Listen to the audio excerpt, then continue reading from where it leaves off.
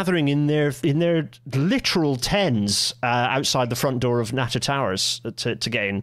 In fact, we had 60 viewers waiting before I pressed the go button. That's very exciting. Hello, everyone in the chat. Hello, particularly to one of tonight's guests, Matt. Matt is in the chat. So, everyone, Matt, I hope you're recovering, Matt. Matt has been wiped out by some sort of plague of some kind, but hopefully is recovering. So, Joseph, Joe has been left behind to pick up the pieces and deliver what is a substantial amount of content. Everyone, there's a lot. We've got a lot of fun stuff to get through tonight because it's episode 178. How do you build a modern train simulator game? That was the cold open, and this is the inside of a Class 158, which is the train I grew up with when I was a kid. Lots of people grew up with steam trains. No, not me. 158s are what I grew up with, and this is the view outside of one. I think possibly sat in Manchester Victoria Station, which is fun, with some very new OLE for the OLE nerds out there. Some very new, shiny looking OLE over the top. Anyway, I digress, because in the background, waiting in the wings, having been ushered out of the green room and with his pockets full of biscuits and free champagne, which we don't deliver, is Joseph Roger. Joe has joined us. Joe is in the background waiting for us to begin the episode. Tonight we're talking about how to build a modern train simulator, and there's so much to get through. I'm just going to get us moving. Everyone, welcome to tonight's Rail Natter.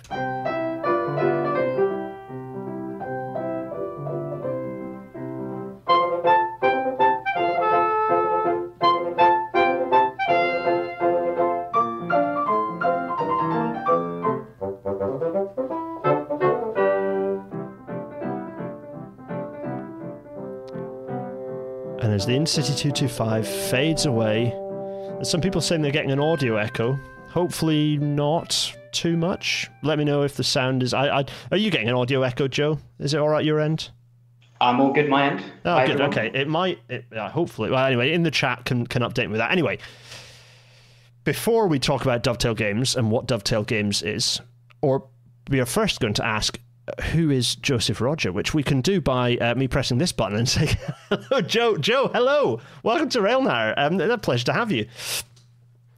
Hi, Gareth. Yeah, hi, everyone. This is super exciting. Yeah, very glad to be here.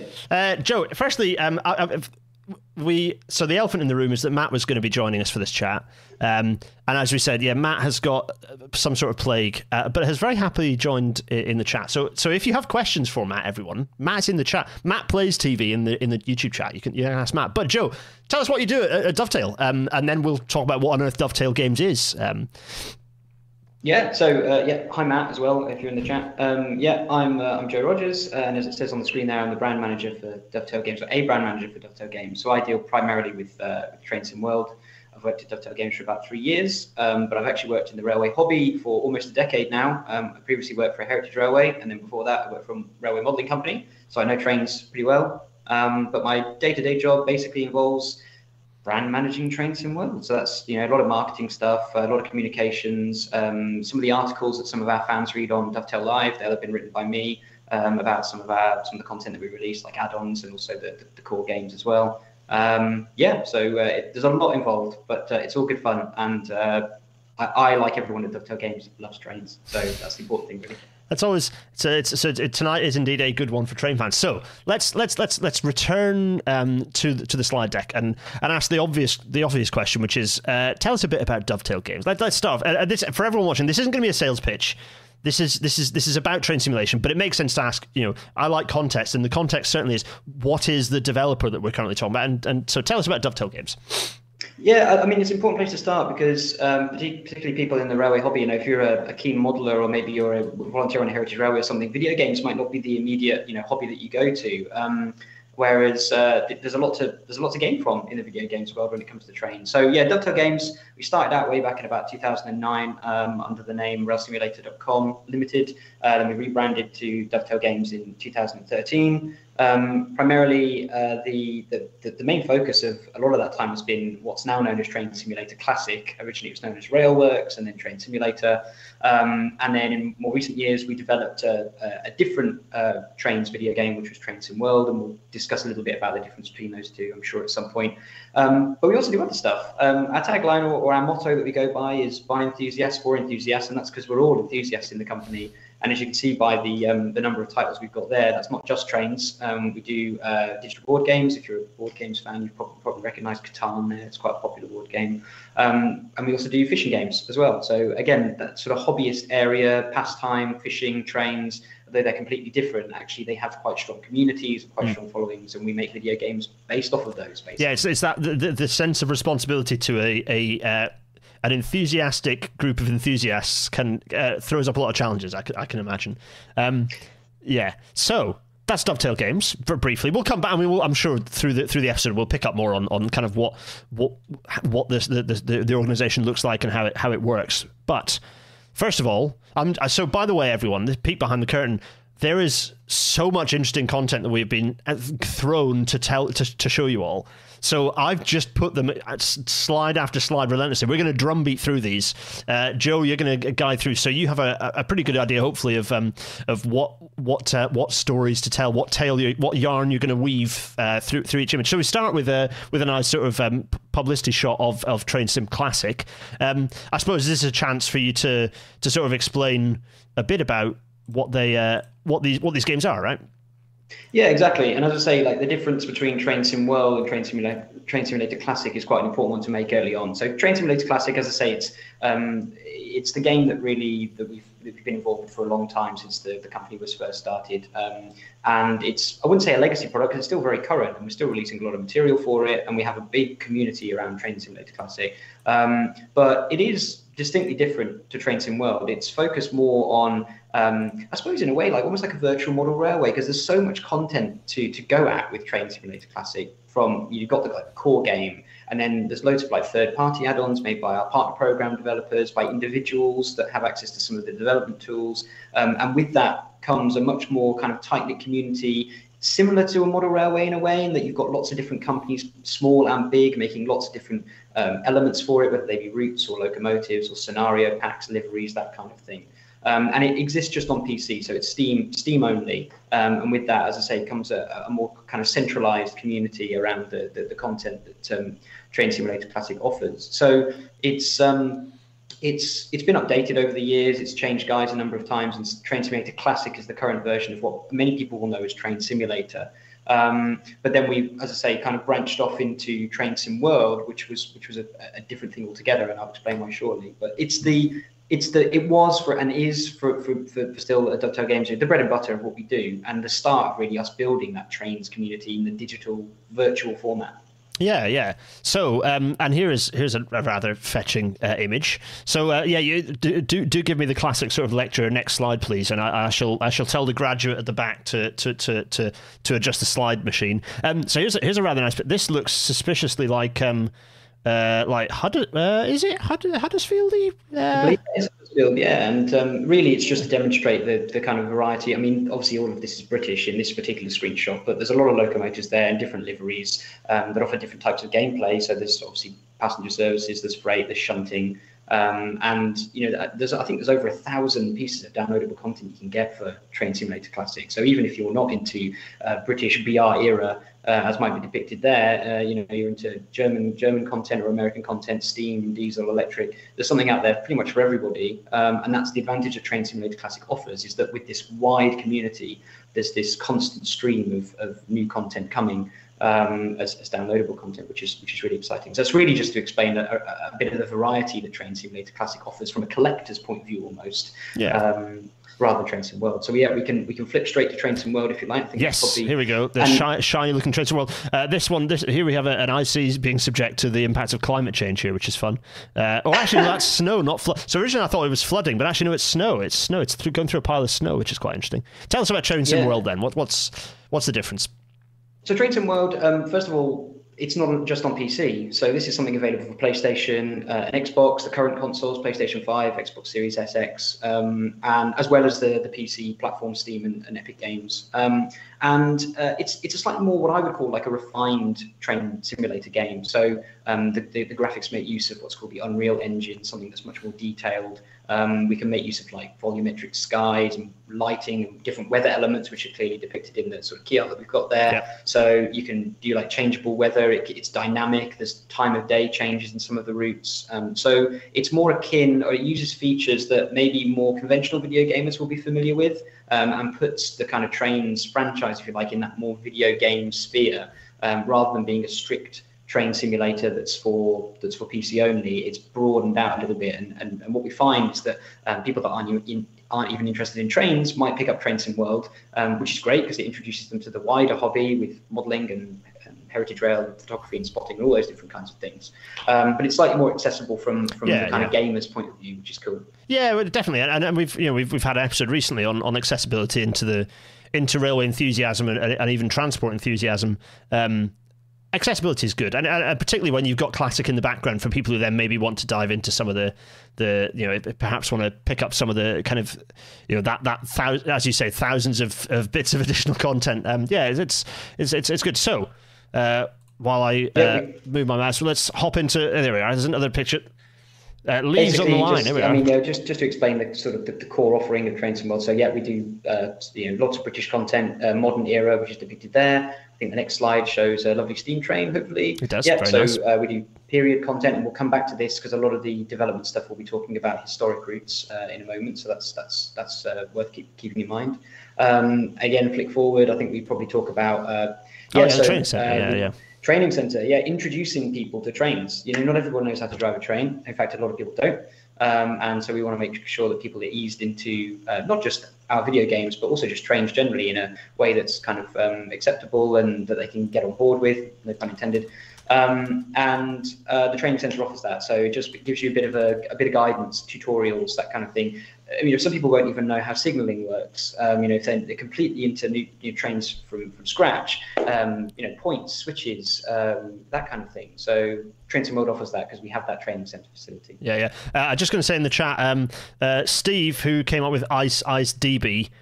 For the name for that cover image from Train Sim World. Well done, you win the episode. Very, very good. I think it'll be difficult to top that. So that's Training Centre. As you say, this is it's accessibility, which is really good because as this picture might hint, it's all quite complicated. It can be quite complicated, right?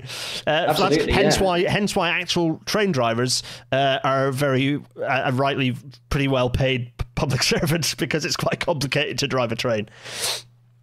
Yeah, definitely. So this just shows really, and again, this is slightly different to Train Simulator Classic, is it gives you like a first-person view in that you can actually get up and walk around like you would in a conventional video game.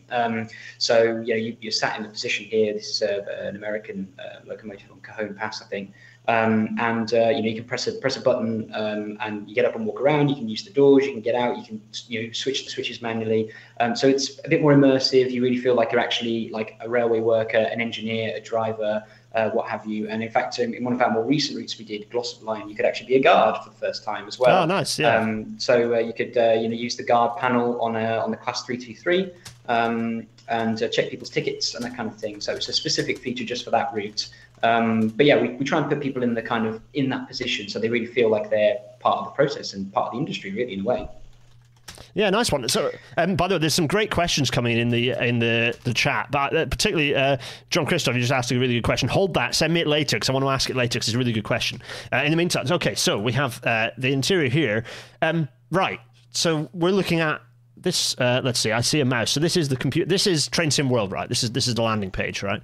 That's right, and it's really just to represent that it is a video game, and with video game development comes things like menus and UI and introducing people to this in a very video game format, rather than something specific to a train or a railway audience. So like the menus and things, all have to be developed by people that understand video games, not just trains. And that's just an example of some of the work that's done to do that. But so we can move quickly on from that.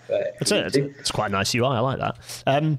Oh, anyway, it's a very fetching. I mean, these you have sent us some rather fetching glamour shots for this. It's very nice. There's Ebbsfleet with a javelin looking very fetching. It's almost like a Tom Connell level bit of railway art there. I'm sure you're familiar with Tom Connell's work. Actually, Tom Connell done stuff for Train Sim World. Have I dreamt that? I think he might have. No, he has. Yeah, we've worked with Tom Connell. He's a fantastic artist. In fact, we did some interviews and stuff with him as part of our We Are Rail Fans thing we did a few years ago. He's a fascinating guy and super enthusiastic about trains. He designed the EWS logo. He did, which is one of the cool. Yeah, the Three Beasties is one of the coolest things. I didn't realize that, and suddenly I found out, and then he sent me the SVG for it, which was very nice. And then I was like, oh well, this is the logo that all freight operations in the UK should have, and under my future marvelous nationalised system. Anyway, that's for another episode. So javelin looking fetching with the lightning strike behind, but also as you say, so that and also this rather fetching. I don't know anything about kettles, everyone. It's a beautiful steam train from the BR era. It's nice, and again, it's all very fetching. These are in-game shots, right? And they look very fetching. Lovely lighting. Yeah, they are, and actually they're from quite early on in when sort of Train Sim World 3 first came out. So this was to represent in Train Sim World 3. We did a lot of updates to the lighting and the weather features, the reflections on the platform and that kind of thing, and these lovely sunset shots you can see. So it was really just to depict how things have moved on and things have developed, because we're always developing and improving these games, both Train Simulator Classic and Train Sim World, with various new bits of content that we're bringing out. So that was just to represent that, really, what we did in Train Sim World 3 for the first time. Yeah. Here we're back at the training centre again. We've spoken about that. We can move on, but again, it's just really a reminder that for people that are just completely new to trains and coming into this game fresh, we need to give them somewhere to start, and that's what Training Centre offers with the Class 66. Yep. So here's an image of. Tell us what we're looking at here. This is. So this is quite interesting. So again, for those unfamiliar, we do add-ons like we do for Train Simulator Classic and Train Sim World. So you buy the core game and then you buy the add-ons afterwards. This is Birmingham Cross City. And what's really interesting about this is University Station. I was going to say the new University Station that has I can't even been paying attention. Have they even opened the new one yet? I can't remember. Yeah, I know, but it looks like this, and it's one of Britain's most crowded stations. And here is the new version having been released, having been worked up by someone quite impressively and quickly, given it only just opened. Or hasn't opened yet. I mean, this actually came out in, I think, October last year. So we actually managed to get this in the game before the station actually was finished. Yes. Yeah, I can believe that. Hells yeah. So then we jump forward. Okay, so this is Macedon. Okay, tell us. This is a plug. This is a plug image. Go on, Joe. It is a plug, but we can move on. So basically, we're going to be talking a lot about Peak Forest Railway from the development. So we're getting into the nitty-gritty stuff now. This is the stuff that I'm sure Matt will be scrutinising my information on, that some of which he's provided, and I've actually learned quite a lot from Matt in the last few days, sort of reading up on a lot of this stuff. But we're going to be talking specifically about Peak Forest just because of the way that we developed it and how it might be slightly different to some of the other routes that we've done. So we can quickly move on from the big for sure shot, if you like, and talk about the route itself. And we're into maps, so already very happy. Our faces are on. I'm briefly hide our faces so that people can see what the text says. But it's just the route map. It's just a Peak Forest Railway route map. Now, for the eagle-eyed watchers and listeners, they'll be aware that this isn't there anymore. It's missing. It's gone, which is a different sort of challenge. When you've got lots of easy access to assets with a railway that exists, there's loads of things you can get hold of. Not so much for a railway that doesn't exist, right? Which I guess is the challenge. Exactly, yeah. So one of the things that has been really clear about our development process for something like this, and we do historic routes and modern era routes, as I mentioned. This is probably at the extreme end of a historic route, as you say, in that it doesn't basically exist anymore. A significant portion of it doesn't. So our developers have to basically become historians for the day, or they put a historian hat on and really delve into archive material, resources, photographs, books, railway books, maps, mapping tools, that kind of thing, to really get an idea of where a railway once went. And of course, the advantage with this, so for people that don't know Peak Forest Railway, it's in Derbyshire, the real life route that is, and a portion of it is still Network Rail. So I think from Ambergate through to Matlock is East Midlands Railway Services, Matlock to Rowsley, I think it is, or Darlydale is the Heritage Railway. So I don't know, we can refer to numbers actually, probably. So 1 to 6, I think, would be the Network Rail, and then further 6 to 8 maybe would be the Heritage Rail. And then from 8 onwards up to about 16, that would be the Monsell Trail. So it's a cycle path, walking route. It's fantastic. I've walked it, and some photographs will show you, I think, a little bit later on. But so it's gone. There's no track bed. There's no, the stations are there as buildings, but they're not there as stations.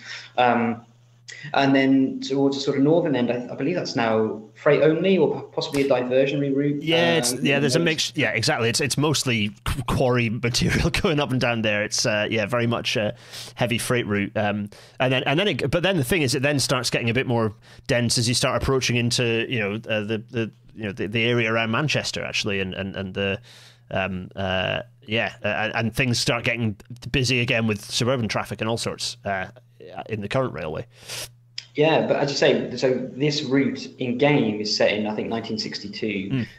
So when the railway was complete and the cycle trail, was not there. So there's a number of different challenges with that that come with kind of learning how that route was, understanding what the key features are in terms of buildings, signal boxes, stations, what the stations look like. I mean, we'll come on to it in a second, but Hassop Station's now a cafe, and obviously for the purposes of the in-game route, we've got to look at it as a station, and what it was like and what the facilities were around it and how we can best represent that in game. So as I mentioned, the developers basically have to become historians, and a lot of that can involve importing things like terrain data. Like, think from a very basic level, actually, what's really good is the terrain hasn't really changed. The hills and the fields and to a certain extent, maybe even like roads and infrastructure around it might not have changed a great deal.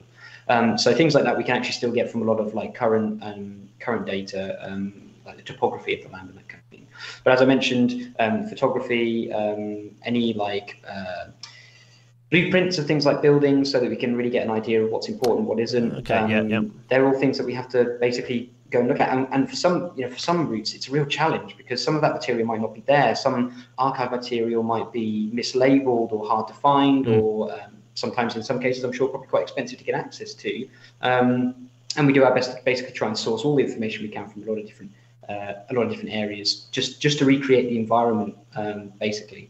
And that was the challenge with this route, having to basically piece together what that route was back in 1962 from the information that's currently available today. So in terms of in terms of archive information, do you access, for example, the Network Rail archives for like old station blueprints and things? Is that are the developers digging in that much? And Matt might throw in another answer if you get. But Joe, because there is a huge range of archive information, right? So are you getting access to, obviously old mapping is quite easy to access, so you can get the old mapping off the internet reasonably easily nowadays. But things like, Network Rail's records are publicly available, but it's quite challenging. Getting hold of them to get access is. So what's the range of materials that the team are accessing? That's almost certainly a Matt question. Hopefully he can answer that in the chat. But what I will say is all those different areas will have different purposes and use, probably from our point of view. So things like, I wouldn't know, for example, where to go looking to find out where the signals were. How the signalling worked on that route back in '62, and because even if you look at the stretch that still exists now, whether it's the Matlock stretch or the quarry stretch. That's going to be like vastly different to how it was back then. The array of sidings and the way that the points work, and maybe a whole line might have been taken out if it was double track, for example. So I imagine I'm not answering your question, but what I am saying is that the different places we go to will have different purposes in mind to really try and piece together all that stuff that we need to know. Hopefully in that time, Matt might have conjured up an answer to the specific question of what we use. Part of the reason I ask is because it's interesting how many parallels there. All of a sudden, the number of parallels between the devs and me in my day job as a railway design engineer start building up, because a lot of my time is spent building up archive data, building up geomatic data, topographical data, all this stuff. It's amazing how. So this part of my interest is looking at the overlap between the devs who are doing this stuff with the intention of creating an enjoyable experience that's true to real life, but ultimately it's still an entertainment product. It's still a product to be enjoyed. And I'm doing so much that's similar to that. They're doing so much work that engineers have to do to actually then. It's just that the reason I ask is because of those interesting overlaps. So let us jump forward from what is a fairly satisfying and interesting map to some imagery from the line, if I'm not mistaken. Yeah, so we can move quite quickly through these, but it's just to give you an idea of, obviously what the route looks like for those that are unfamiliar, and the different features that we've got to model, and the different things that we've got to consider when we're making the route. So you can see there, we talked about topography and the fact that that doesn't change very much, and naturally we can use that data to basically recreate the hills and where the trees are, and sort of how the cliffs fall and how steep they are, and that kind of thing. And also things like gradients, because gradients are factored in our train simulation project. So we need to know when the train's going up and downhill, and how that affects the movement and the physics and the challenge of gameplay, because that's part of the absolutely.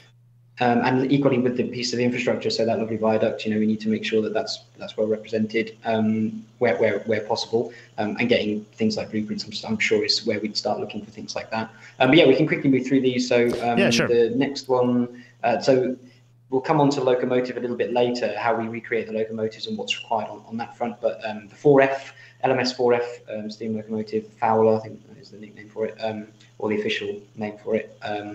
That's what's in this route, and like the route, everything has to be done in detail. So this slightly easier in a way, because when it's like a locomotive that's in preservation, obviously we have real world examples to go and source from. I think there's 2 or 3 of these in preservation. One went to the West Somerset, I think, a few years ago. So so we have a kind of relevant material we can always go for things like that.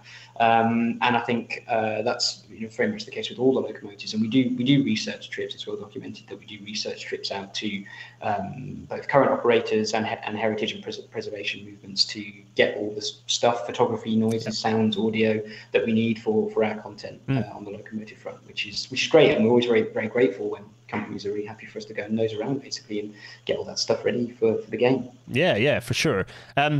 This is a lovely shot. You said it's the 60s, so if it's 1962, did you say that it is the era? So it's not quite winter of 1963, 64, deep snow, but it's you still get some very nice seasonality going on. This is really lovely.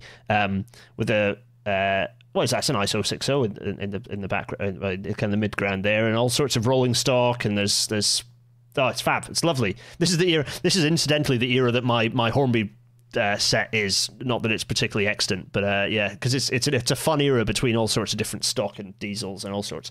So it's very nice. And then the mistiness. This is one of the things that Train Sim World is. I'm picking up. Then is the difference. So having not played Train Sim World, but having done a bit of dabbling in Classic. Correct me if I'm wrong on this. Train Sim World has more dynamic weather environment. Is that correct? So yes, yeah, definitely. And you talked about like the era and the kind of the image with the snow and the sort of winter of 1963 and that kind of thing. We do try and recreate to a certain extent like the feel of the era. So with this, it's like what we termed as like the twilight of the steam era. 1962, things were very much being run down and kind of transitioning into that dieselization. The steam locomotives were looking tired. Some of the stations would have been boarded up. There would have been, overgrown parts of track, things that have been disused. And we try and recreate that feeling in particularly some of these period routes where we can. And equally with the modern era stuff, we make it look shiny and new and exciting, just as it would for people that are traveling on a train for the first time. It's just been introduced into traffic and that kind of thing. So in addition to like the actual practicalities of, do the stations look right and is the locomotive accurate, the feel actually in putting people back in that time, particularly for this kind of route, is really important. And I'm glad you picked up on that in a way, because it shows that the development team and the rest of the team are doing their job really well to recreate that. Yeah. Right. So this is the fun bit where you get to go, look, it's the Monsell Trail. It's some station infrastructure, but someone's stolen the tracks. So talk to us about what was different and particularly interesting and unique about the kind of the Peak Forest Railway, given the state of the infrastructure now.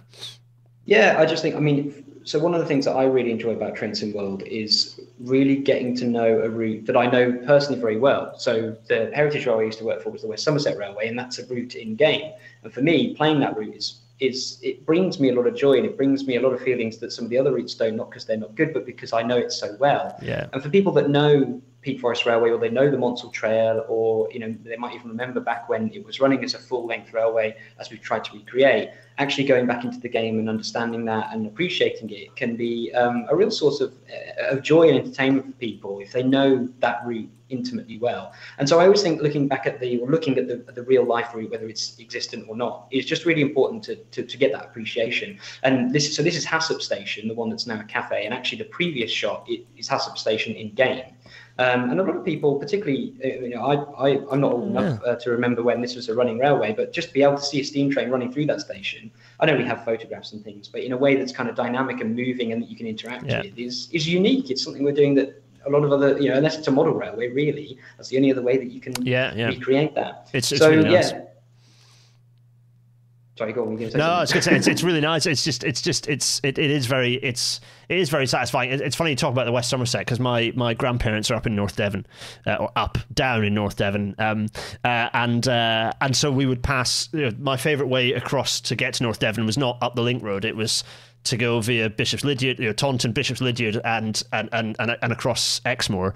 And so I would pass the West Somerset Railway pretty frequently. And in fact, I had fun on the way back once when I gave Dina my wife a chance to go and stand on the footplate of a steam train in Bishop's Lydeard in the cold, which was rather good fun. So yeah, it's a fantastic heritage railway, one of the longest in the UK. I could strongly recommend. There we are. There's the West Somerset Railway plug, everyone.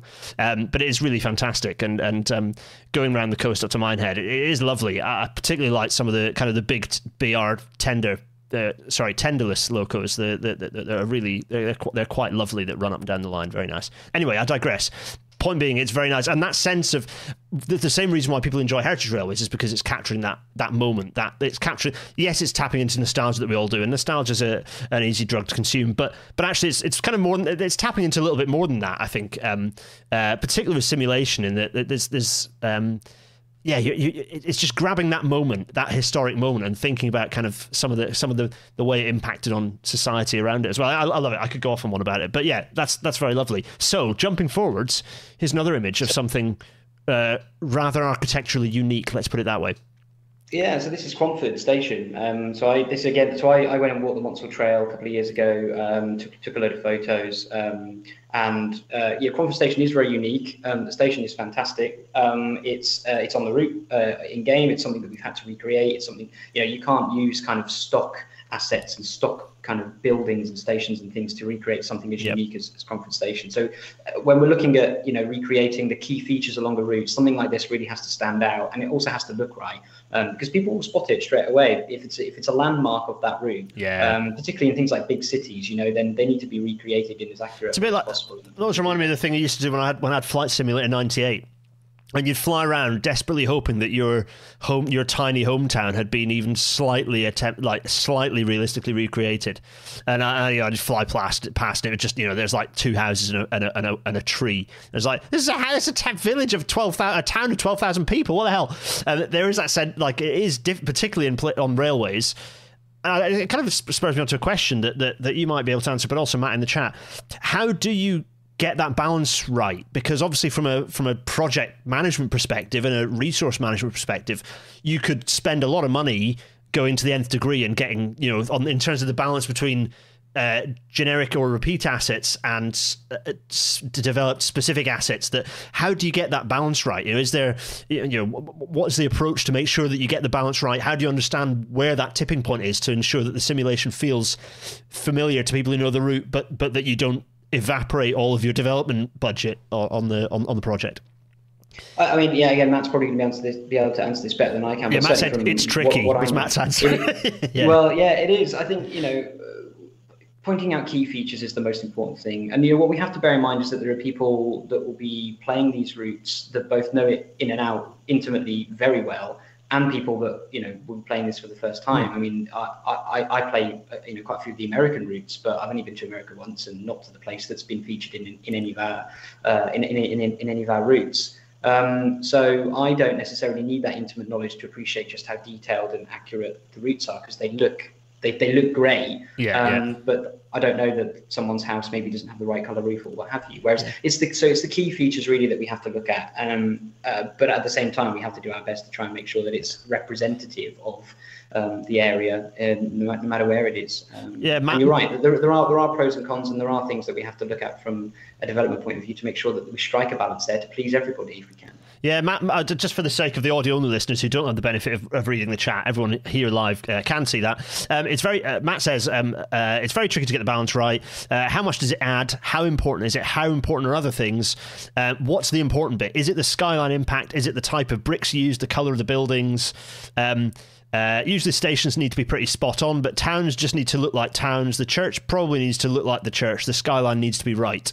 The bridges need to be roughly the right type, if not exactly the same. Actually, you touch on an interesting point, Matt, like particularly on lines like this that have distinctive station architecture because of who built it, that have also, and this is an issue in the UK, is because so much stone is used, stone is a particular... Yeah, in a town that's all using the same stone, it's harder to use generic assets, because if you've got a generic kind of blue brick house, or brick houses, and actually all the stones are made out of sandstone or masonry, that's an easy way to throw the simulation. So I can imagine that's where you make decisions, I suppose. Yeah, it is. Yeah, it is. Yeah, this is the interesting stuff. These are some of the questions. How do you get that balance right? And so we jump from this picture to a fun one here. Go on, to talk to tell us what's going on screen, Joe. Yeah, so if there's anyone in the chat watching, listening, that's a Britpop child of the 90s like I am, you might know that Cromford Station was used on the 7-inch single vinyl cover of, I can't even remember the song now, so Some Might Say by Oasis. Yeah. You probably can't see it too in great detail there, but Liam Gallagher is actually on the footbridge there waving, and Noel is pouring a watering can onto the track bed. This was during a period, I believe, where the station was closed, I think, or not in use, or maybe only one platform was in use. I think only one platform's in use now, actually, thinking about it. But so used just a bit of pop culture, really, that I quite like, because I'm a big Oasis fan. But if you know the area, you probably know that that's what it was used for. Yeah. Matt just adding a little bit of addendum there, saying, yes, we had to model new versions of identical structures just to change the Brits, etc. Birmingham Route had orange bricks in it originally, and we were corrected that it had to be blue. Absolutely. Stafford blue. Yeah, absolutely. So we see a picture of the industrial hilly north. Tell us what's going on in this picture. This is a real picture, not a simulated picture, for those who are not particularly Hawkeye. Yeah, and the fact that we have to make that distinction is just a testament to how good a job the development team do, I think. But yeah, so real life picture, again, more about the topography, making sure that the feel and and everything is right. Obviously, we have to take into account things like foliage. There's a lot more trees and stuff there than there would have been when the railway was first built, and kind of back in the early 60s or late 50s. So things like that we have to take into account. And again, photographs become really important when it comes to that kind of thing, because we'll see just how many trees there were or weren't there in previous decades. So I think the next couple of photos really just represent that. Yeah, give that feeling, and it's a pretty distinctive landscape, but as you point out, a distinctive landscape now. As you say, there were a lot fewer trees in the 1960s to what you can see now, particularly around the railway, because they'd have all burned down if they were if there was as much foliage around the railway as there is now. Right, okay, now we're getting into some juicy stuff. So here is a rather grey-looking, detailed mesh, but song textures of a thing. What is the thing, Joe? Tell us what we're looking at. So this is what I believe is a mesh making max render of Buxton Midland Station. So Buxton is it's on the branch line. If you can remember the map, it was sort of the spur off onto the kind of left-hand side. And this is basically where things start. So this is all done in a piece of software called 3ds Max, which if you into 3D modeling, it might be something that you're aware of. And we have to start from somewhere. And so our team start by basically making a grey box that's a broad representation of the station that we're trying to model. And the level of detail, yeah, so again, this is another question, because as with any simulator, there's a challenge of balancing the number of polygons of what's texture, what is modeled. And given the number of, stained glass or glass paned windows, that becomes quickly your polygon count starts becoming a bit of a battle. So here's a good example of where the designers, the dev team have gone, and the modelers have gone, you know what? No, stuff it. We're doing the polygons for this window, which is really nice. There's some lovely detail there. Exactly, and that all comes down to that balance that Matt was talking about. What are people going to be looking for on this station? If they know the station, or they're aware of how detailed it was, this might be something that they're looking out for. So let's model it and let's do it accurately. The process for the modelers is sort of akin in a way for those that aren't familiar with 3D modeling to a bit like sculpting with a mouse and a keyboard, basically. So you start off with like a big block, and then you kind of chip away at it and put in algorithms to create certain curves and angles and things, and sort of sculpt it that way to result in something much more fleshed out and detailed than you originally had. So yeah, it's a kind of like it's a 3D virtual sculpting process, really, and that's how we get to this initial stage, which is just a kind of grey facsimile of hopefully what we're trying to model in the game. Yeah. For anyone who wants to see this, I mean, there's loads of different videos of people modeling architecture in game, but a cross plug to Justin Rosniak, to Roz, to Do Not Eat's Franklin episodes, where you can see him modeling assets for City Skylines, and you can see how you start with you use the symmetry, you have blueprints in the background. There's loads of stuff going on that allows you to create this architecture. You go from the blueprints to something 2D, essentially to something 3D, and with all the scales. It's really satisfying to watch actually when it's sped up, if a little trippy. And then you go here. You end up with a modelled asset with the textures brought in, and here it is. Very nice. Yeah, so textures are 2D, and this is ready to be sort of what we term baked down. So that's sort of to do with it, I think, with how and Matt will probably correct me if I'm wrong here, but how the light interacts with the models. We have to include things like collision. So that, like if you're playing in the game, you don't walk through this building, you walk into it, because it's a solid structure. And people that are into kind of the development of broader video games will know that there are occasions where you model something maybe that you can pass through, maybe you make it invisible or what have you. And again, there's technical terms here that I don't know of, but certainly as someone who plays video games, I'm aware that there's tools that we use to make that world interactable in a positive way or a negative way, stopping you from going somewhere. You don't want to be walking through a station wall, but you do want to be walking, down potentially onto the track bed. So making sure that the platforms are interactable and that kind of thing. So so this is kind of the next stage. As you can see, the textures and the colors are included in to make the building more representative of what it should look like in real life. That's as part of that kind of baking down process to get it sort of fixed in the world, if you like, interacting with all the things around it. Yeah, and then you can see here with the views. Once you throw it, there's the advantage of the improved overall simulation. So having more advanced game engines that we have nowadays is that in the past, when you had less advanced game engines, you couldn't get. You had to bump up to get something looking good. You had to put a lot of detail into the model. Nowadays, yes, the models are detailed, but you can be a bit cleverer with what you put in, because the lighting is so much better simulated. So actually you get a lot more, so you can see there's a lot more visual detail coming out of, so you can actually, in a way, you can win on some things in polygons in a way that you perhaps couldn't in the past because the lighting. But then in the same breath, and I'm sure Matt will shout at me for this as well, in other ways, because the simulator is better, because the simulation is better, you get more lighting. It exposes things that might previously have been clever tricks you could use. So I suppose the balance, it's not that you just make everything infinitely better, it's not that everything gets infinitely more detailed as the simulation quality, as the game engine gets better. But I suppose the balance of where you put detail perhaps has changed. Developers have had to change that over time. Anyway, some lovely images here, some lovely bullet rail. Obviously, that's the first thing my eye goes to. It's the track immediately, of course. But lovely bit of station architecture, or rather railway architecture, should I say, here. And here it is in action. The building we were looking at momentarily, here it is in action. And here's a rate my buffers as well. I'd give that probably a 0, as there's absolutely no coupler interface for any trains approaching. But that's another story. That's not the dev's fault. That's British Rail's fault. So. It's nice. It's good stuff. Right. Okay. So here we're jumping to something that is far more complicated. That was a building. That's reasonably straightforward and I suppose crucially static. This is This is a more complicated object we're currently looking at. Joe, tell us about this crane.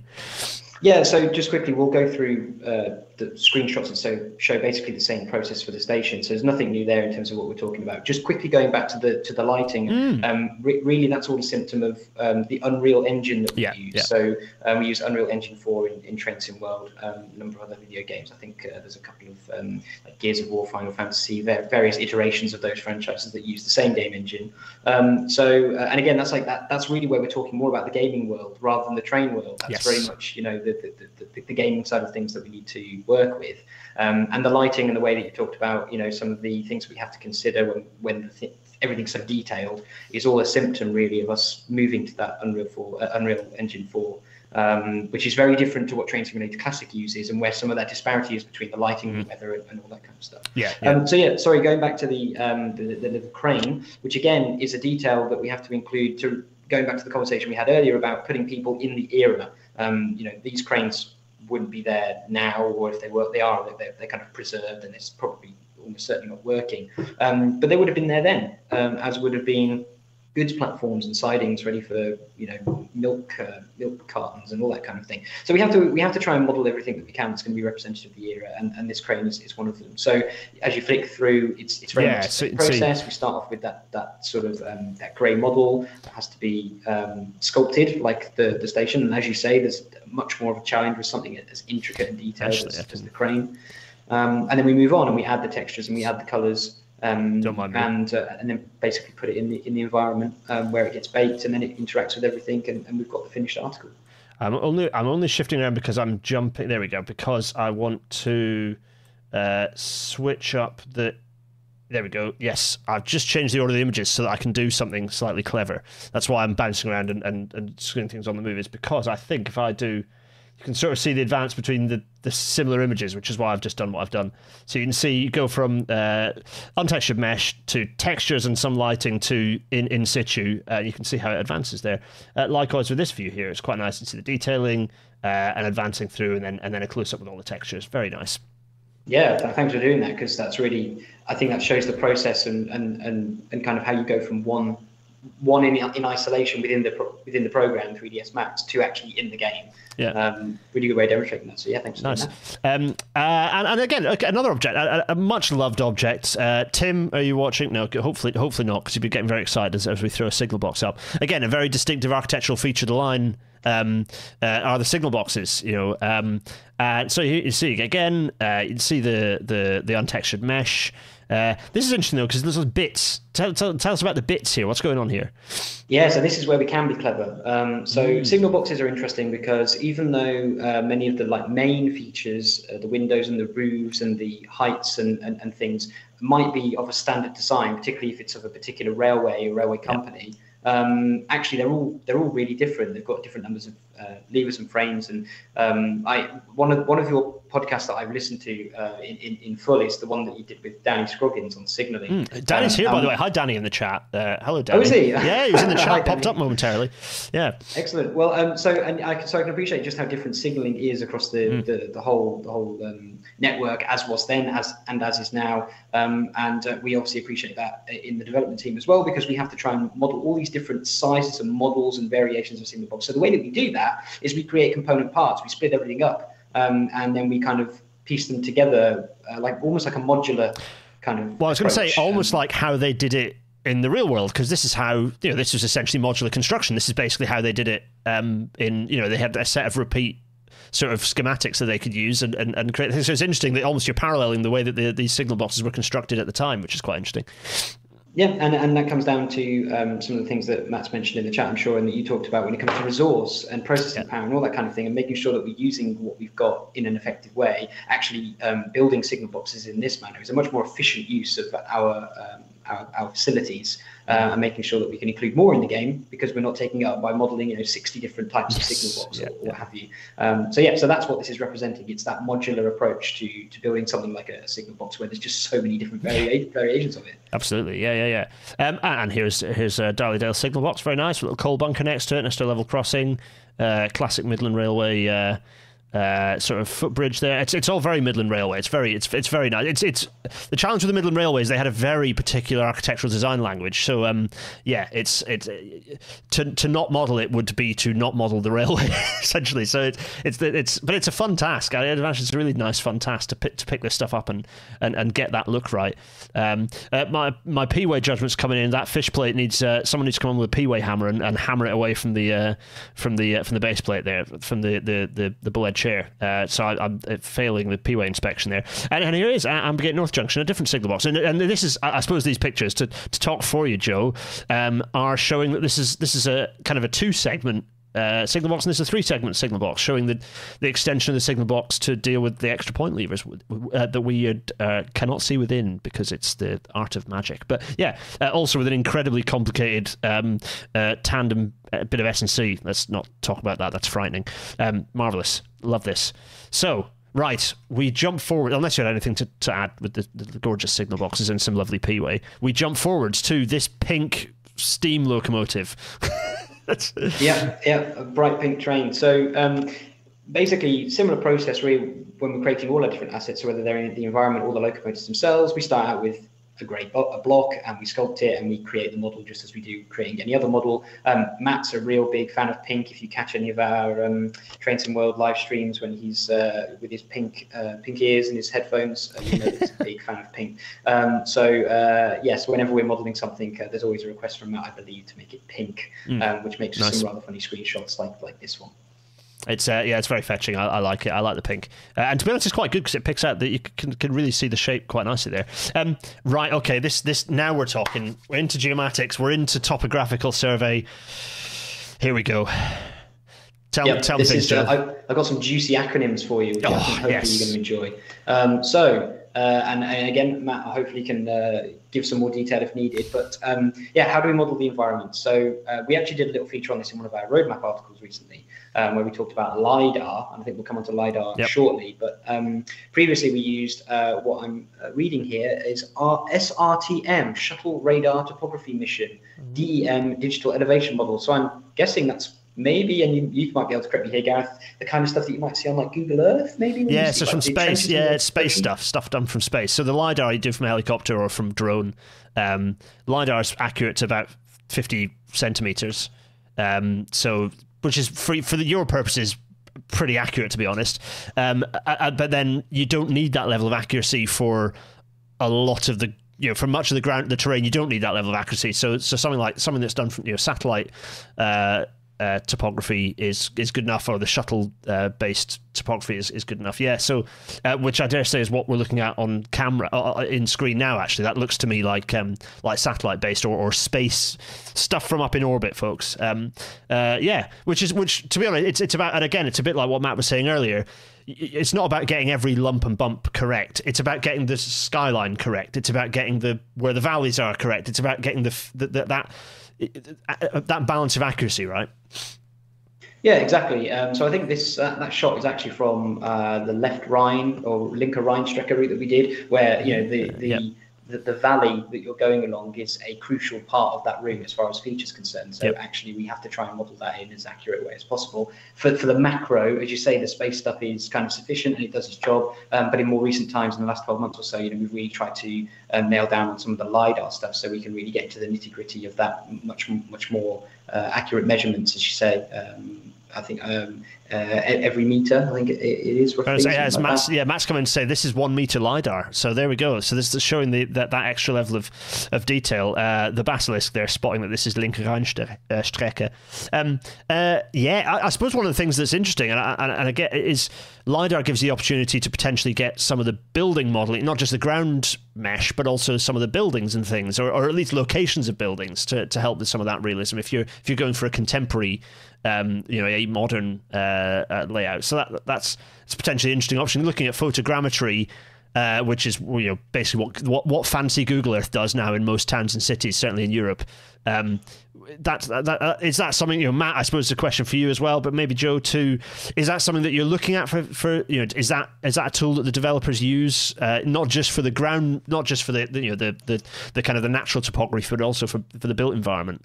I know that it's something that we use to measure, particularly for something like Peak Forest. I know it was probably slightly easier because of the cycle route, but track bed, for a historic route, there's very few occasions where the trackbed has completely disappeared from all existence. There is still some kind of legacy, particularly in the UK. I know that from, as I'm sure people in the channel, from Ordnance Survey maps, you'll see dismantled railway through a field or what have you. And that's a man-made feature. So I think, they're not buildings necessarily, but they are man-made features that we can discern from those kinds of tools, because there's still a scar left in the landscape from where they used to be. Matt 100% agree with that. So yeah, being able to see trackbed and roadbed is a massive help for modelling. Matt says not looking at buildings yet, but at some point I'm sure. Oh, there you go. That's interesting. And yeah, lots of interesting chat. Yeah, Christoph, as our space expert, saying SRTM is radar rather than LiDAR. Yes, yeah, LiDAR, it doesn't work through the atmosphere from high up. Radar. The distinction being that the topography can be calculated to much finer spatial resolution than the observing wavelength. Yeah, very, very nice. And here's this looks more spacey, low resolution, no, visually low resolution for this. Tell us what we're looking at anyway, Joe. Go on. So that, I believe, is an entire route, and I believe, and Matt will correct me if I'm wrong here, that is the Birmingham Cross City route. So I think, if that's correct, you'd have Bromsgrove at the southern extremity of that image, and Lichfield up at the Trent Valley, up at the kind of the West Midlands, like you've never seen them before. Well, yeah, quite. And then somewhere halfway in there is probably Birmingham New Street. So again, Matt I'm sure will correct me if that's. But I'm looking at the track map. I was looking. Where's my Wacom? That's what I need. Let me get my Wacom out, and I'll show you exactly where New Street is. Here. I think that's where it is. I believe that'll be where. Yeah, in fact, that's yes, yeah, because it's probably university is down. Like universities, I think down here. People can correct me if I've got this wrong, but I believe that's New Street. Go on, everyone else, tell me off. Anyway, there we go. BHM for the nerds, marvelous. Okay, so another shot. So tell us what we're looking at here. Again, this looks even like really high quality. That lovely scarring, the lovely cliffs that we're seeing here, really nice. Yeah, and I think this is just to represent really that something as obvious a feature of this, and I will admit I don't know which route this is from, but this is it's an obvious feature again that we've got to model, and when it's something as detailed as that kind of like strata through the rock, again we can get that kind of detail from those tools, which is really cool. Yeah, definitely. And here, okay, so this looks like the difference between two different sources of information, or perhaps a difference in resolution of topo data. Tell again, yeah. What for are we exploring visually here? So that's basically what it is. It's just a comparison to show the tools that we were using previously compared to the tools that we're using now, and basically the difference that it makes in terms of us getting that level of detail in each of the routes. I see. Interesting. Yeah. Okay. No, and while we're pausing, we have a nice shot of we've hopped. Well, in fact, let me have a close look. We've hopped over to North America, I believe, here. Am I wrong? Yeah, so we're moving on a bit now. So that was, I'm afraid to say, Gareth, that was the end of the LiDAR and topography stuff. No, I was enjoying myself so much. You could have given me an hour more of that. No, it's right that we move on and look at some track that is fastened with dog spikes, which is making the hair stick up on the back of my neck and stressing me out, and I've got beads of sweat building on my forehead. But that's my problem, not yours. So yes, let's press on in this gorgeous sort of twilight shot here with the lovely pink sky. Very nice. Yeah, so this is the Boston Providence route in America. So yeah, we don't just do British routes. We do content from a number of different countries, America and Germany predominantly. And we got to talk signalling at some stage. Yes, Danny in the chat will be thrilled, hopefully, to hear that we're going to talk a little bit about signalling. That's got to be recreated as well. And there's a number of challenges that we have in doing that. It's a fun challenge for a number of people in the business because they're really into their signaling, but they've got to source information from other areas. So cab ride videos, YouTube, perfect example of where we can figure out basically where signaling is and how it interacts with the train as it's passing through. Track plans, and I'm sure this comes back to the conversation you said about some of the material that we use, like Network Rail and all that kind of thing. Where can we get that information from? We have to get that information from somewhere so we can basically recreate it in the game. And then we've got to kind of piece it all together. We've got to make sure that the signaling is representative of real life, but also, if we're already doing a section of a route, for example, like the Birmingham Cross City route, it's only Bromsgrove to Lichfield. It doesn't go any further north or south than that. We've got to make sure that the signaling still interacts with the rest of the world that's not on that route, if you like, and kind of continue its way, giving greens to trains that go kind of off the map and all that kind of thing. So there's a load of different considerations that we have to make as far as signaling is concerned. And we've chosen Boston Providence just because of a number of different elements that we had to consider. I've got a note here from Matt. I am reading some notes from Matt that provided me because I don't know all this stuff in great detail, but the signaling system on the Northeast Corridor is similar to the DCC model railway system. All the codes are sent over the rails.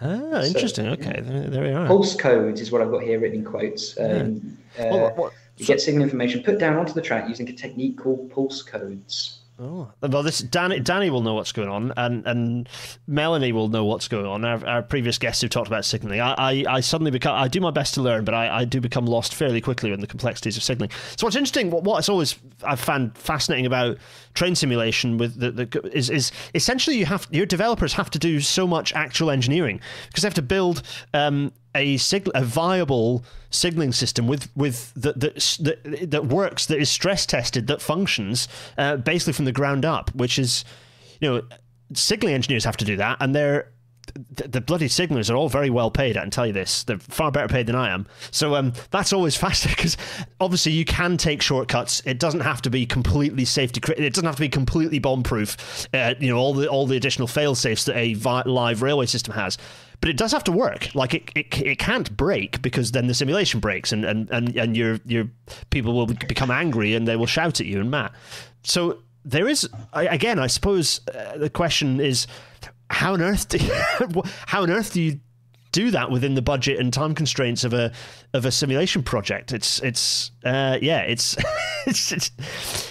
very, very challenging to do that, and developing a viable signaling system. I suppose not doing the whole country all at once is helpful. So having isolated routes, I suppose, does add some simplification. But to an extent, the signaling system tries to do that as well, and it's still as complicated as when you've got multiple tracks. You've got, particularly in a game when you've got areas where you've got shunting because that you want a route to do various things so people can get the enjoyment out of it.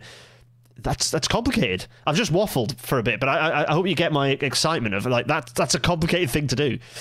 Absolutely, and there's loads of different examples in our individual routes where it becomes even more complicated because of different conflicting signaling systems that are all happening with one another. So, I mean, if people that have played Train Sim World, they may not have played with all the safety systems turned on. You can turn on all the safety systems as you would in, like they mentioned the Class 158 at the very start. You can stick the AWS on and the vigilance and DSD and have that all interactable. And obviously things like AWS are based on the plate things in the middle of the track that obviously interact with the signaling. If it's a yellow or a red, you'll get the warning come up and you have to acknowledge it and all that kind of thing. So it's not just a mechanic in game telling you when to stop and start like traffic lights on the road. It's actually an integral part of the gameplay and the way that you interact with the train.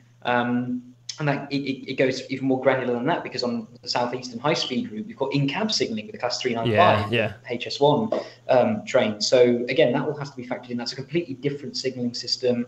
I always get confused playing that route because it comes up in kilometers per hour when you switch the overhead to the third rail to the overhead and that kind of thing. But we do routes in Europe as well, where the signaling system is very different. So the signaling is actually a really important part of the game. It's what makes part of the gameplay so authentic and challenging because, again, you can play without the safety systems on and just merrily go along your way and avoid running a red.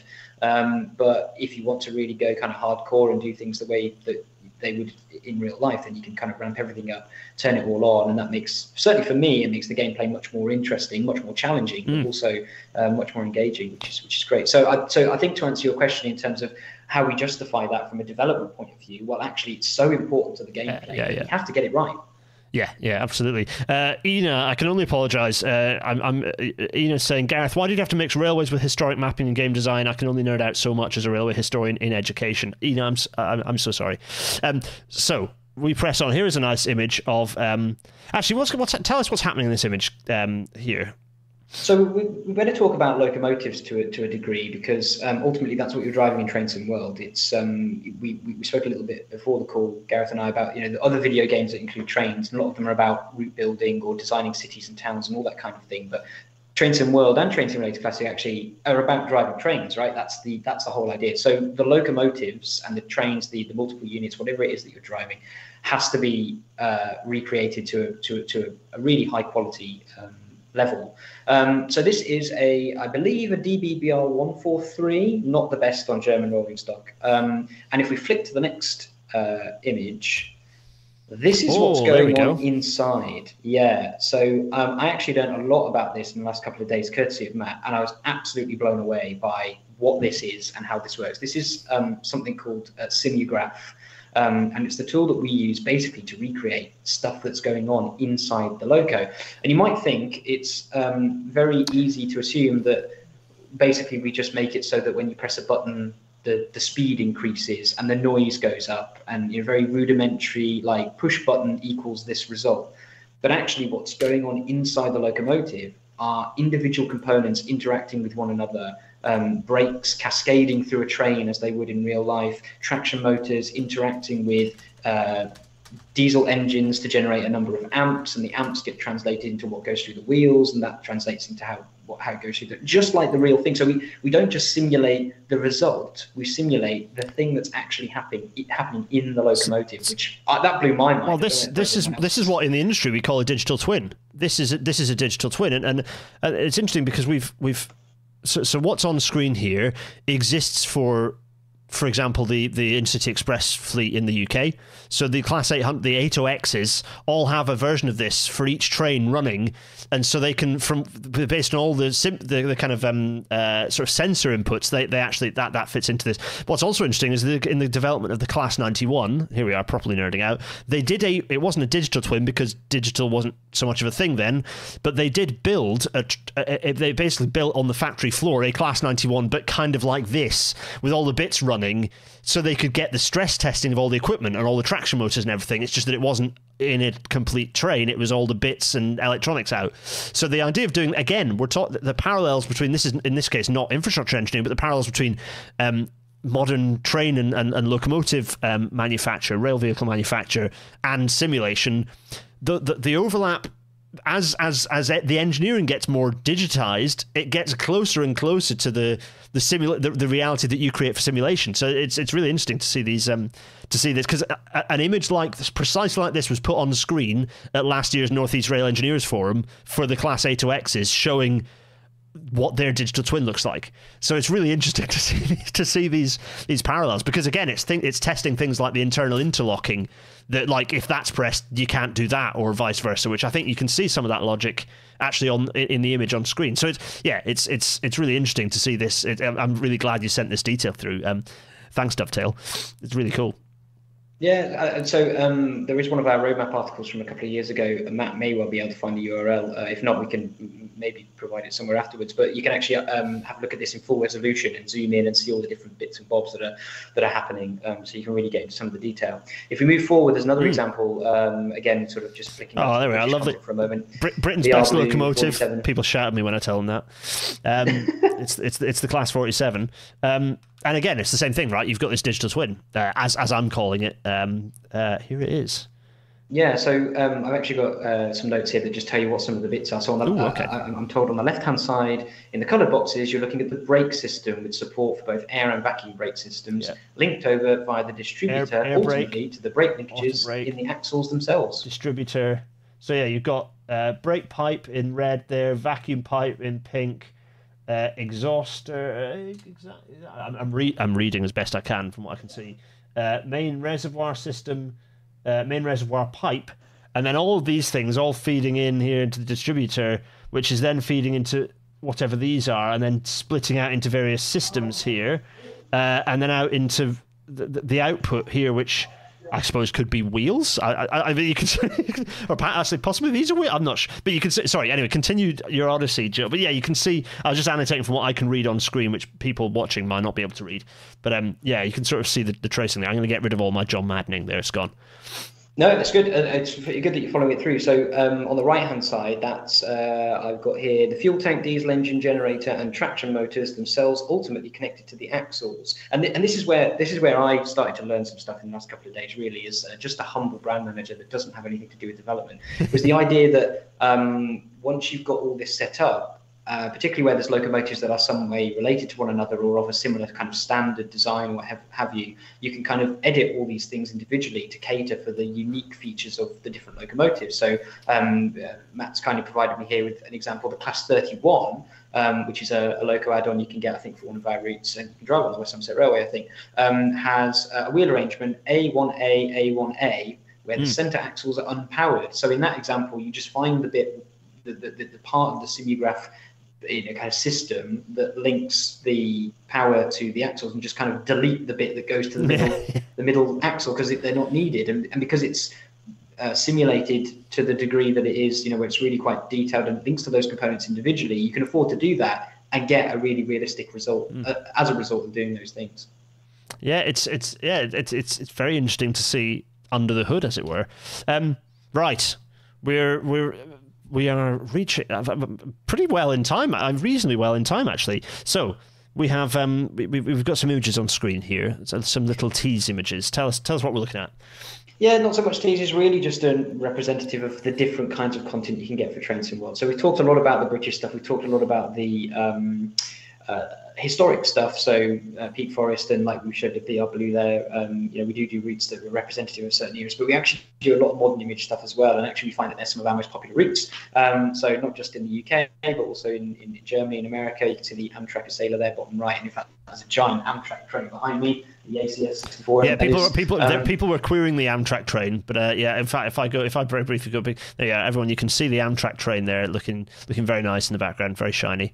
Lovely job. Yeah, and we actually had when Train Sim World 2 came out, we actually had number 662, I think it was, of this locomotive painted with the logo on the side of it. I don't know whether it's still running. I know you can buy a model. That's cool. Which is quite cool. Yeah. So so basically just to represent that we have lots of different content, lots of different regions, lots of different eras. And I think we maybe highlight a couple of my favourites in a couple of slides. Oh, here we go. Okay, right. So this is Spirit of Steam. So showing this really because it's also another period route like Peak Forest. It was set in 1958, runs between Liverpool and Crewe. A lot of the techniques and modelling and considerations for the era and the buildings and the signal box modulation, all that kind of stuff is just as relevant for this route as it was for Peak Forest. And in fact, we actually did a lot of work in this that was then relevant to Peak Forest because it was of the same kind of era and time and the LMS content as well. So if if the Peaks Forest stuff interested you, it wasn't a route in isolation. We did do another route that used a lot of those processes and techniques before that, and it was very popular. It was our first steam locomotive route for Train Sim World. Okay. I want to just say how beautiful the track looks here. Yes, the rolling stock is obviously glorious, but the shined running band on the rails catching the light in the way that it is, it's a testament to the modelling. It's a testament to the to the engine, the game engine.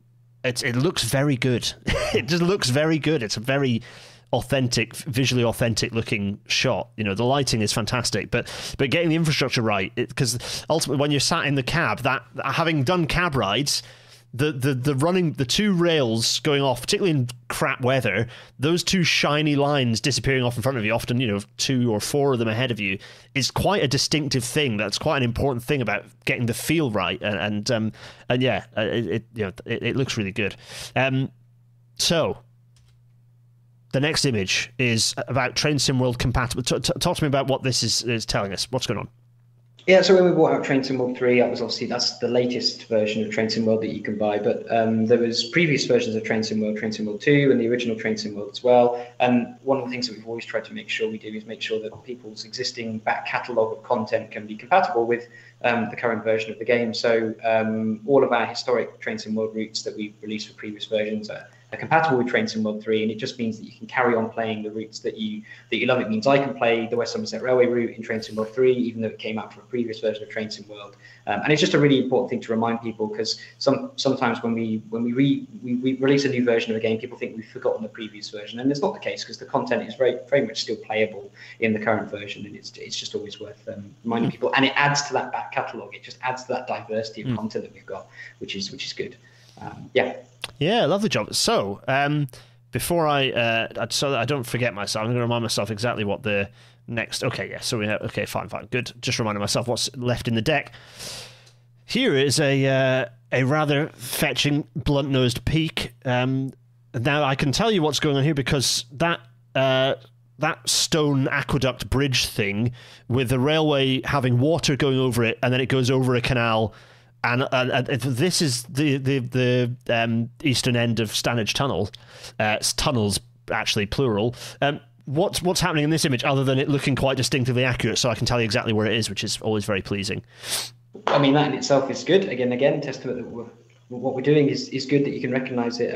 Really, just again, trying to cater to different audiences. So there's going to be a number of people out there that are looking for VR Blue content of a certain kind of dirty is the wrong word, but kind of run down of its era. And again, that's something that we try and recreate. It's not just the locomotives and the locations. We really try and get the feeling of that kind of what it was like to be on trains and run trains and work with trains at that particular time. And I think we did that really well with the Northern Transpennine route, which again is one of our compatible routes from a previous version of the game, but you can still get it for Train Sim Mod 3.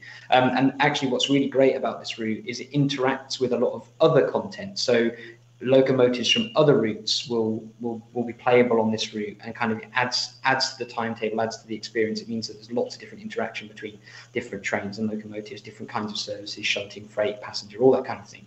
So if you're a fan of VR Blue, we've got something for you. Oh, that rhymes. Oh, we should use that as a tagline. Yeah, there you go. I'll write that down as brand manager, right? Yeah. Yeah. And then this is really a personal thing for me. The West Somerset Railway is also one of our legacy routes in Train Sim World. And for me personally, it's just so great that a railway that I know so well, having worked on it, is in the game, and I can go home and relive my days working on a heritage railway.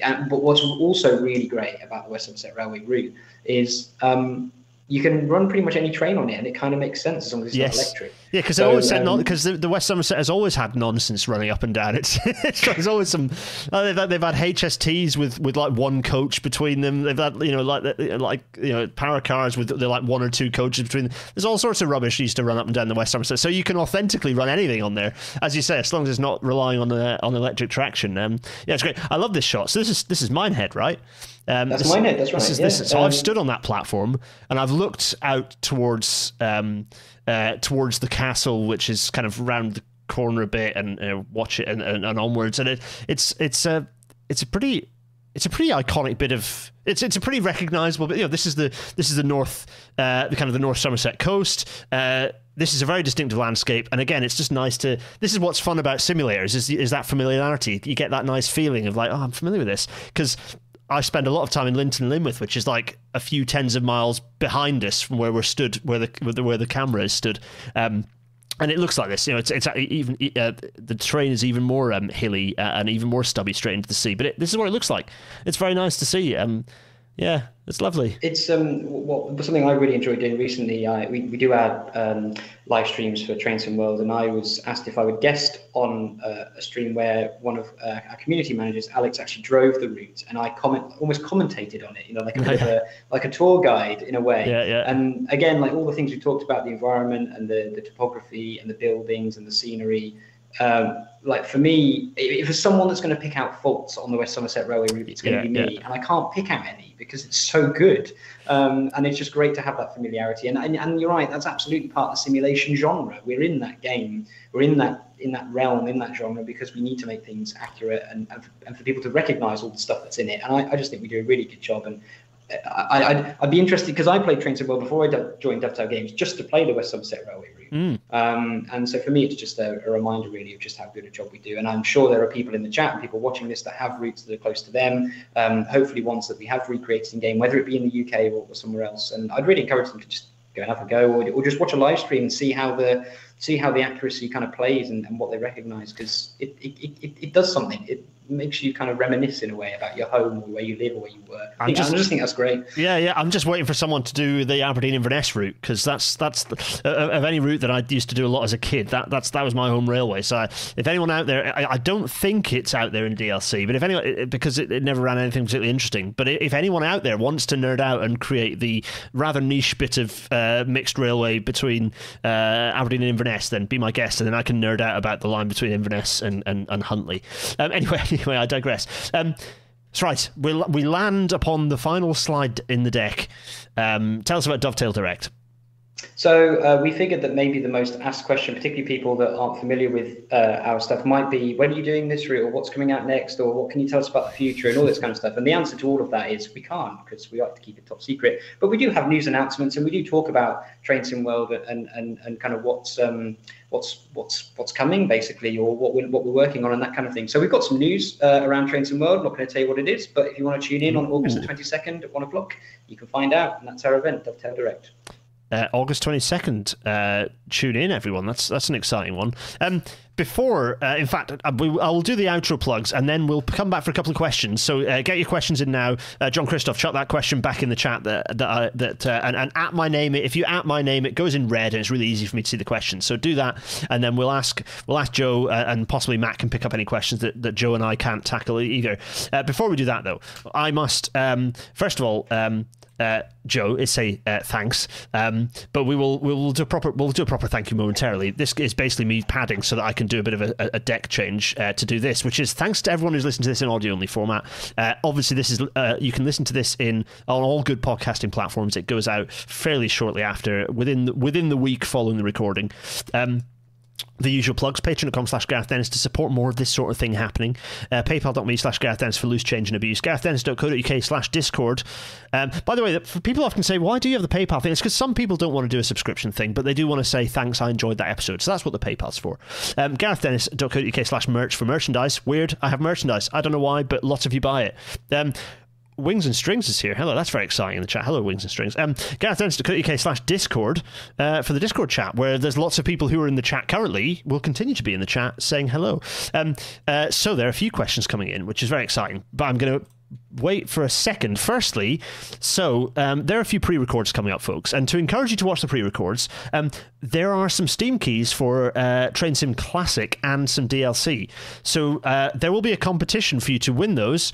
So pay attention to the next few episodes, particularly the series of episodes of which next week's is the first, which is episode 179, then 181, then 183. I think that's right, which are a three-parter of me travelling down the Belgrade Bar Railway. The third one I need to finish editing, actually, put up. But part one, Belgrade to Užice. Anyway, watch those, because within those will be things that you will be questioned upon in order to win some Steam keys. Thanks to the cool person who watches Rail Natter, who gave me those Steam keys to do this competition about 12 hours ago. That's a fun way to convince you all to watch some pre-records. Anyway, with all that chat, let's return to Joe, who's patiently been waiting. So we've had a few questions. I'm going to ask the first question that popped up, which was from Wings and Strings. Hey Gareth, quick question. A lot of folks can be picky about the regions modelled, but what would we consider to be core elements of train sim games that can unite both the US and UK/European markets? Ooh, it's a question for all three of us, I guess. What unites them? I suppose getting things like signalling right. So I suppose, whilst you might have different signalling systems that function in different ways, my perception is that, okay, the locomotive, getting the locomotive right is pretty universal. But I suppose that's quite straightforward to, you pick the locomotive from the region and you get that locomotive right. Whereas getting signalling systems right is pretty universal. You have to get the logic of that signalling system working right. But I don't know, Joe, what do you think? That's a good and fiddly question. That what works across regions to make sure that what are the core elements that work across regions to unite those markets? Joe, as a brand manager, Joe, you might actually have quite a lot of thoughts on that. I do, yeah. So I can't answer for the UK, US in particular, but I know, for example, so we don't have any Asian content in our game. And there's a number of reasons for that, which we've detailed in other places. We won't talk about that now. But what we do know is that high-speed routes are very popular in Asian regions. We have a lot of Asian players that play our game. And so Southeastern High Speed, Class 395, LGV, Mediterranean, the French route that we did with the TGV Duplex, I think is the locomotive in that. Routes like that sell really well, and players really love playing them in Asian regions, probably because high-speed rail is the kind of thing that they're into, I guess. So that's an example where I suppose the appeal of the high speed kind of transcends the region. It's UK and it's French, but because it's relevant to maybe a Japanese player, actually that they enjoy playing that. So that's really that's probably one of the clearest examples that I'm aware of from having worked at Dovetail, where we know that something appeals from one to the other and kind of crosses that boundary. But I'm not entirely sure about UK, US. I suppose kind of going further from that, some US locomotives like this one. This is a Siemens locomotive, I think. So again, if it's got relevance, maybe if we haven't modelled a certain locomotive in a certain region, but this is the closest thing you can get to it, maybe this route, this would be New York Trenton route, I think this is from, might appeal to someone in a different part of Europe, maybe because it vaguely resembles the Siemens locomotive in their region. I don't know that specifically, but yeah. So that kind of thing, I guess, is one way in which content from one place is relevant to an audience in another place. So, Mastertrams asks, have you ever done fictional routes? Because you've done an awful lot of real-life routes which look amazing. I think I know the answer to that, which is yes. But, Joe, go on. Yeah, we have. So we did it. We did a couple in Train Simulator Classic, but we've done one in Train Sim World that we released for Christmas last year, the Holiday Express. So that used a real locomotive. It was the F7, the F unit. If you're an American fan, you'll know what that is. Big, kind of like bullnose thing. The one in Clinchfield Railway kind of looks a bit like a rhinoceros, I think. It's kind of like the circle on the front of it. Anyway, so yeah, we did Holiday Express where you whiz your train around a living room. So all the stuff we just talked about, accuracy and scenery, just thrown in the bin because all we had to do was recreate someone's living room, basically. Giant chairs and sofas and a fireplace, that kind of thing. So yes, we've done a fictional route in Train Sim World, Holiday Express. You whiz yourself around a living room in an F7. So the Basilisk asks, does Dovetail think that the problems in the UK railway have impacted sales in the UK? I suppose that's kind of saying, okay, the railways in the UK are in a bit of a mess at the moment. Has that caused any? Have you seen any problems or lack of it? My guess is it might cause the opposite, is people want escapism from the mess that the current system is in, or there's strikes and they literally can't get a train, so their escape is to hop into Train Sim, perhaps. Yeah, I don't know. Have you seen any particular? Has there been any? Have you seen any connection between the state of the current UK rail network and interest in the game? No, that looks like a no, everyone, which is good. It is a no, really. Yeah, I mean, I can't think of anything. I mean, if anything, as you say, it probably does the opposite. And when the rail's in the news, like anything really, whether it's music or films or whatever, when something that's related to the business you're in is in the news, that's usually good. Only going to be a good thing. Christoph, John Christoph et al. Because they just posted, they just finished and submitted their PhD, I believe that. John Christopher, is that right? Shout at me if you're not. From earlier, what are the challenges? Right, this is an interesting one, and it's one that both of you might have thoughts on, both from a marketing perspective, a brand management perspective, and from a technical perspective. What are the challenges of combining a train simulator, so operations in discrete scenarios, with a kind of a tycoon type game? Because network management, because as far as John Christoph is aware, no game has actually combined both. So you get rail tycoons, you get the transport fevers, you get that sort of thing. You get the train sim, the really high, super detailed train simulators, but no game seems to do both of those things. So any thoughts on why that might be, or any particular challenges that prevent it? Someone else in the chat earlier suggested that it's the different time progression. So in a scenario simulator like your products, it's real time, right? Whereas in a tycoon, if it's real time, you don't get much, not much changes and not much gets done. But there might be some thoughts. Joe, you might have thoughts from a marketing perspective on whether are they different markets? We talked about this before, that you and I both also, you've got you have an interest in town planning. I have an interest in anything to do with strategy and strategic view of transport, and so that lends itself actually to the tycoon side of things. But it's a different. Would you say it's a different market, or? I think there's a number of different things there. So one is they're two very different styles of gameplay. Different audiences will play those games, and I think by implementing elements of one into another, you're potentially detracting, I think, from someone who's really into that top-down tycoon style game, knowing that there's a complicated element that all of a sudden they've got to learn how to drive it. Might not be appealing to them. And equally, if we implemented something tycoony into our strict and highly detailed simulation game, that might put people off. The people that at our core that really want to play the simulation game. And I was thinking, because we spoke a little bit before we came on air about SimCity, and I know there was a version of SimCity 4 where you could drive a car, and I never did that. I liked playing the game as it was, and I liked building the cities and doing all the town planning and managing the finances. The idea of driving a car around my own city just didn't interest me whatsoever. So that's, I suppose, a kind of watered down example of where a game has tried to do that. And I just don't think it works. And I think we do what we do really well, and the SimCities and the Railway Tycoons do what they do really well. And I think probably mixing the two is probably not something that would work in my view, from a marketing point of view. There's quite a lot of interesting thoughts, and Matt's dropped a few thoughts in as well. The fact that a driver wants to be driving real trains in real routes, but as a tycoon game, you're kind of making it up and want to get away with, as Matt puts it, nonsense for a few more bucks of income. Hey, that's not what we do in our tycoons, Matt. It's actually some really interesting discussion going on in the chat, as ever. Mike Wooldridge asks, Joseph, Matt, thanks for this evening. Really interesting. Quick question: have has anyone considered exhibiting at the National Railway Museum? Joe, have you considered exhibiting at the National Railway Museum or doing anything? Have you done any collaborations with the museum, actually?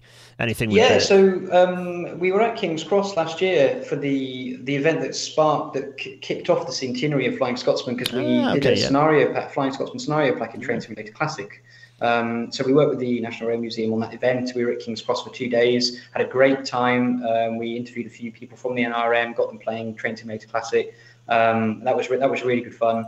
I mean, something like that we would always consider. We've done Worley as well, National Model Railway Exhibition. In the past. We've attended that a few times, and that's always really popular. People love to come and see us there. We've worked with the NRM on Train Simulator Classic, and we do exhibit in railway situations outside of video games. There's a few conscious of time, so I'm gonna wrap up. There's a few points that jumped out, which is Matt points out that fictional routes are hard. I bet they are, because you have nothing to base it on. It's just quite the advantage of a real world route, even a historic one, is that there is it existed. You've got lots of reference, and suddenly you've got to do a load of. You can kind of I can imagine that becomes complicated, having kind of, unless you're building up from looking at basically to make fictional stuff look real, you've got to basically think about the history of it, and that becomes really complicated and can be quite time consuming. Absolutely. Also, apparently it took ages to do the living room, says Matt. So he's defending the living room. Time progression applies too in relation to John Christoph's question. Let's see, what else have we got? There we are. So some people saying what we need to have is a container simulator. Well, maybe the box in simulation. See the box behind me, actually, over there. We need a simulation game for the box. Right. Okay. I'm good. I think that's the wrap up of the questions. Joe, thank you so much for your time. That's been an absolute pleasure. Everyone in the chat, including Matt, I hope get well soon. Everyone at Rail Natter Towers and in the chat, I'm sure, wishes you well. Joe, thanks so much for holding fort and doing a fantastic job of it. That's been absolutely brilliant. I've learned a lot. I've got very excitable in jumping around about the overlap between. And to be honest, that overlap's only going to grow as my discipline and my engineering, kind of infrastructure engineering, gets more digitized. It's only more interesting to see how much simulation and the real world overlap. And also pester infrastructure engineers, because the chances are nowadays we've got loads of modeled stuff that you could probably get off us reasonably easily to make your lives easier. And in fairness, possibly vice versa, actually. It's like, some of the level of detail you've got there would be quite good for me to steal and use in some of my drawings. Anyway, I digress. Joe and Matt and Dovetail Games, thank you so much. Everyone in the chat, thank you to you. It only remains for me and Joe to vigorously wave you off. Everyone, cheerio! Cheerio!